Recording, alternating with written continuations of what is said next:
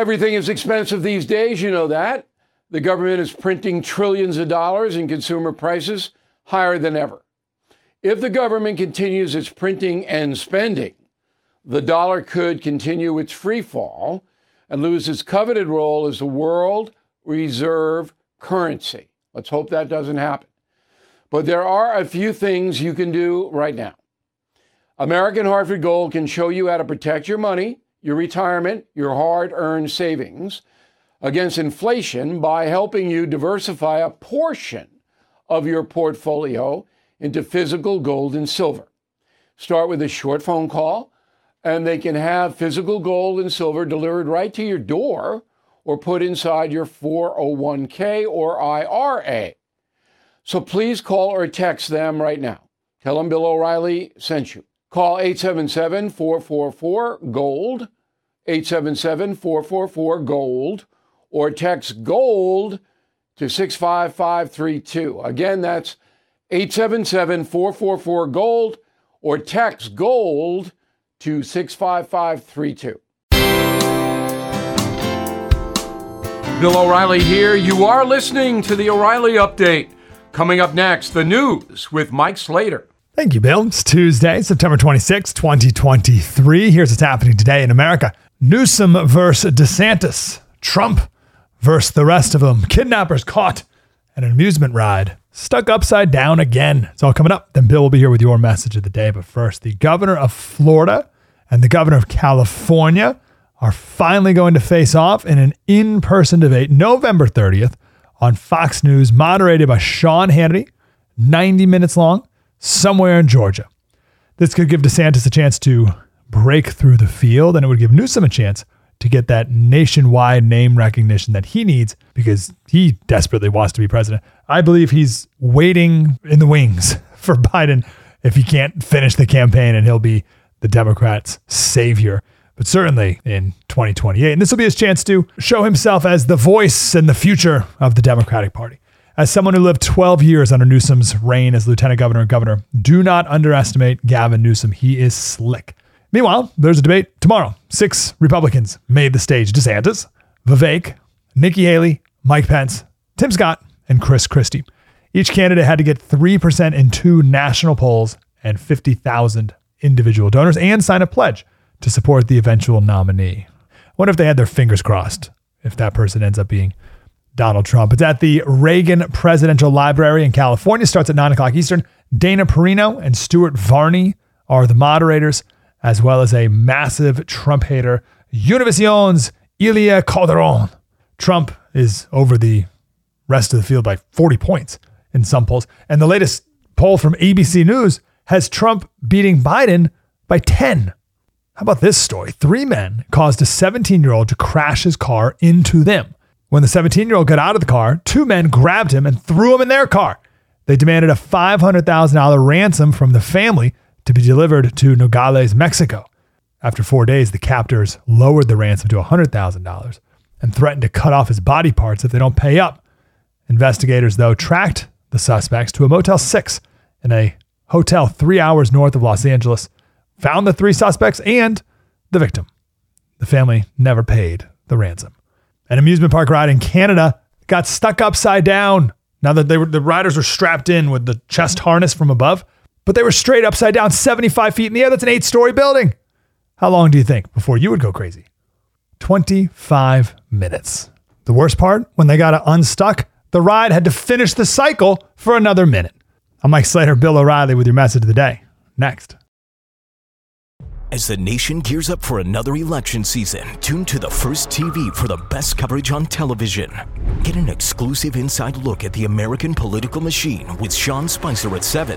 Unmatched analysis and historical perspective from Bill O'Reilly at 8. Then a bold, unapologetic take from Jesse Kelly at 9. It's must-see TV in primetime every night on the First TV. Watch The First on DirecTV Channel 347, UVerse Channel 1220, or DirecTV Stream. Time now for the O'Reilly Update message of the day. On this Tuesday, as the migrant situation grows more intense, not only in the USA but in Europe as well, religious leaders are caught in a tight spot. Christianity commands that the dignity of all people be honored, especially the poor and marginalized. With the exception of the Russian Orthodox Church, whose leader supports Putin slaughtering Ukrainian women and children, Christian doctrine compels believers to help those who need help. But the developed countries cannot assimilate millions of poor people without damaging their own citizens. President Biden's open border policy has led to death, record amounts of fentanyl pouring in, and the destruction of border communities like El Paso. France is using troops now to stop immigrants from entering, and Italy is considering using its navy to blockade northern African countries. Enter Pope Francis, who traveled to France last week to support mass migration. Theologically, the Pope is doing the right thing. However, in public policy, he is putting an impossible burden on taxpayers. In the USA, the nation's most powerful cleric, New York's Cardinal Dolan, told the press that President Biden refuses to discuss the migrant situation with him. The president, who makes a great show out of his Catholicism, is being disrespectful to the cardinal, as well as every American taxpayer. The migrant problem goes right to the heart of responsible government. Virtue signaling, not going to solve this. God only knows. I'm Bill O'Reilly. I approve the message by writing it. You can reach me, Bill at BillO'Reilly.com, Bill at BillO'Reilly.com, name and town if you wish to opine. Okay, let's go to the mail. We got Richard Middleman, Pasadena, California. Bill, isn't the invasion at the border caused by Biden's refusal to enforce immigration laws?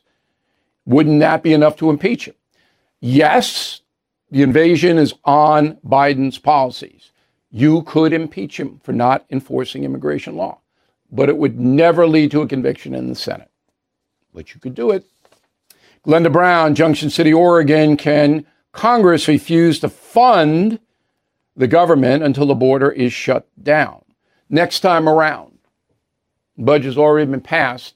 Next time around. They could do it if Republicans gain control. But if there's a Republican president, he or she, Nikki Haley, I'm going to reverse that policy. I'm positive. Gary Holt, Anchorage, Alaska. I mostly agree with your column this week, Sunday column, except that the last time I checked, the punishment you propose for gun crimes is already on the books. No, it's not. Each state has its own gun laws.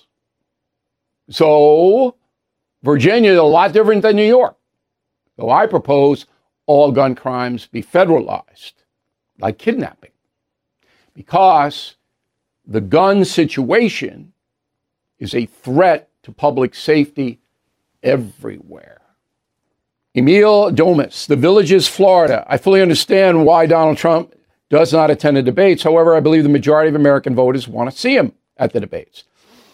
He's so far ahead, it would be foolish, in my opinion. I've gone over it, Emil. I mean, I think you're right. Debates would be livelier if Trump were there. Bill at BillO'Reilly.com, Bill at BillO'Reilly.com. Name and town. Still getting a lot of letters without name and town, and some good ones I want to use. You got to throw your name and town in there. Bill at BillO'Reilly.com. In a moment, something you might not know. America is on trial. Join me, Josh Hammer, as we examine the presidential election through the only lens that truly matters, the legal proceedings of Donald Trump and the Biden crime family. This new daily podcast examines breaking news and analyzes the biggest questions facing the country. Can the former president, Donald Trump, get a fair trial? Can Trump be disqualified from the ballot? Can Joe Biden pardon his son, Hunter? Can Trump even pardon himself? We cover all the action every morning. Listen to America on Trial, wherever you download your favorite podcasts. Now the O'Reilly Update brings you something you might not know. Today, the 13th Killing book hits the marketplace. It is called Killing the Witches, The Horror of Salem, Massachusetts. As you may know, the Killing books are the most successful nonfiction series of all time. We will soon hit 19 million copies in print. Witches, which I think you will like, is really 3 books in one. We tell you about the migration to America by the Puritans from England and how they established the Massachusetts Bay Colony. But then everything went crazy. We put you on the Mayflower for the 66-day voyage. Wait till you read that. And then when the Puritans start to ramp up their government, it becomes violent, especially north of Plymouth in Salem. So the story unfolds, and a young teenager named Benjamin Franklin takes a great interest in the witch trials, and he brings what he's learned to Philadelphia to forge the Constitution of the United States. And that is why we have freedom of religion in this country. It is fascinating because some of the founders wanted the young America to be a theocracy, to be run by ministers like those in Salem who were hanging people. The last part of the book is about the witch hunt today. And we all know what's going on with the cancel culture and all of that. And I combine the modern problems with actual demonic possession. And we put you on the set of the movie The Exorcist. Wait till you read what happened while they were shooting that film. So once again, the book is called Killing the Witches. I can almost guarantee it will keep you up at night, and you will learn a lot. Back in a moment. Thank you for listening to the O'Reilly Update. I am Bill O'Reilly. No spin, just facts, and always looking out for you.